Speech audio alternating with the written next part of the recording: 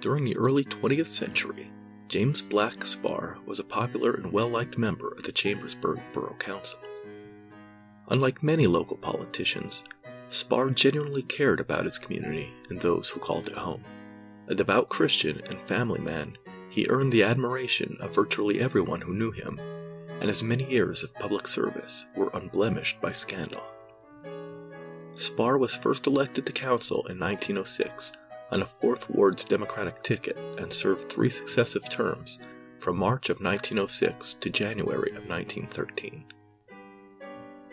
During his tenure on the Borough Council, he served as chairman of the Street Committee, which was perhaps the most stressful position in local politics.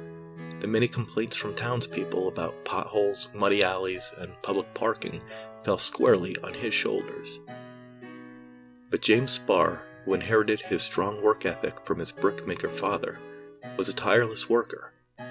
Rather than waiting for the slow wheels of city government to turn, he would often roll up his own sleeves and be the first one on the scene with a pick and a shovel. He was also a prominent member of the First Lutheran Church in Carlisle, a member of the Freemasons, and he also belonged to the Franklin Fire Company. Yet the life of James B. Spar was not without tragedy.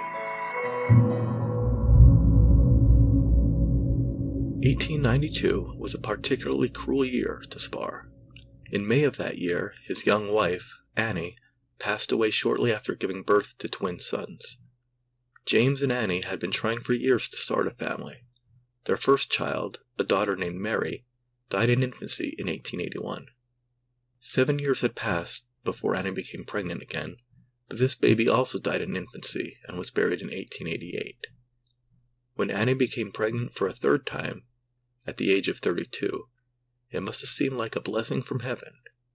But the blessing turned to tragedy, and tragedy turned into a curse.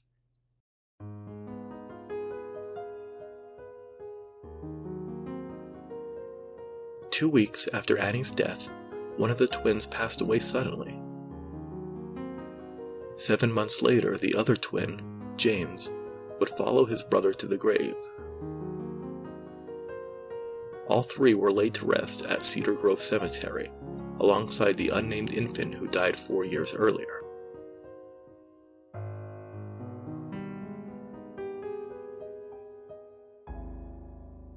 This tragic twist of fate surely must have seemed like a curse to James, who also had a twin brother who passed away in infancy in 1858. Although his father, twin brother, and first daughter were buried in the Spar family plot in Carlisle's old graveyard, James had the body of the unnamed infant interred at Cedar Grove Cemetery in Chambersburg. Perhaps this was his effort to break the curse that had plagued his family, or perhaps it was simply a matter of convenience now that he was a resident of Chambersburg. At any rate, Annie and the twin sons were interred at Cedar Grove, and these burials caused James's lot to become congested. In 1909, he purchased 2 lots in the new portion of the cemetery that had been recently expanded. On Friday, December 3rd, he began the work of removing the remains of his wife and 3 children to the newly purchased lot. Rather than hiring someone to do this ghastly chore, he decided to do the digging himself. During the process of disinterring his wife and children, James Spar made a horrible discovery.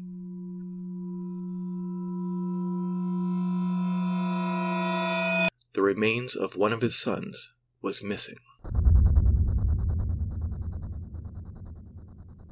James was a practical man, and rather than jumping to conclusions, he told himself that his memory must be at fault.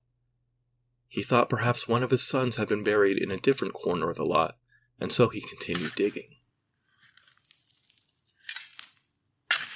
When his search proved fruitless, he wondered if time had caused the bones of his son to turn to dust and disintegrate. After all, it had been 17 years since Annie and the twin boys had been buried, and there might be a chance, however slim, that the body could have returned to dust in that time. But this theory broke down when James realized that the other twins' coffin was still intact. Even the simple wooden box containing the remains of the baby who died in 1888 was in a state of fine preservation. In order to prove to himself that he must have made some sort of mistake, James went to Carlisle the following day and consulted with his mother, who had attended all 4 of the funerals. Mrs. Sparr's recollection of the burial was exactly the same as her son's. By the time he returned home to Chambersburg, James had no other choice but to conclude that the body of his son had been stolen.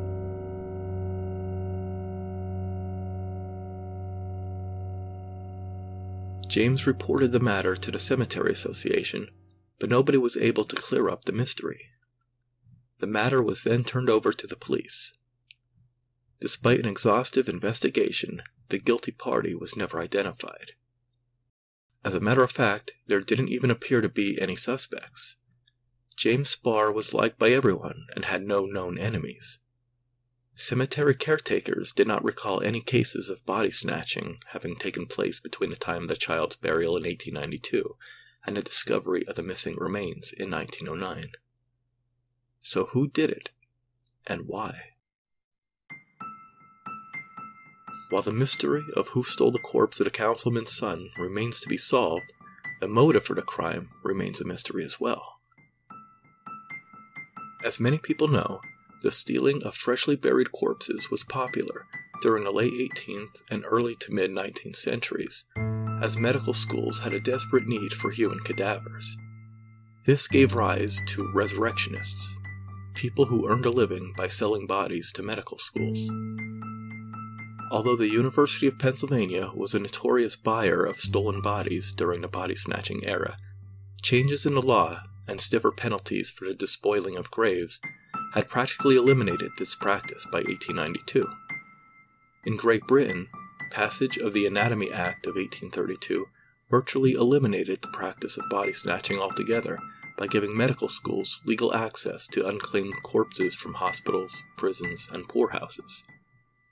Not long afterward, American cities such as Boston, Philadelphia, Washington, and New York devised similar systems for providing cadavers to medical schools. In addition, resurrectionists were often paid by the pound, therefore making it highly unlikely that an infant's remains would be stolen for dissection purposes. In all likelihood, the remains of James Sparr's son were probably stolen for an entirely different reason altogether. Surely the grave robber was not after jewelry or valuables. If such was the case, the adjacent grave of Annie Sparr, who had died 2 weeks earlier and probably possessed a much larger fortune than her infant son, was still fresh. And neither robbery nor body snatching would account for the missing coffin, which was rarely taken in the commission of these crimes. Unfortunately, James Sparr went to his own grave without ever finding the final resting place of his deceased son. In the summer of 1913, while serving as a Borough Street Commissioner, James traveled to Boiling Springs to inspect the paving project. As a former bricklayer, he couldn't resist the urge to roll up his sleeves and join the workers in the laying of paving stones. But overexertion caused him to collapse. The lingering effects of sunstroke took a toll on his health, and he passed away in January of 1915 at the age of 56.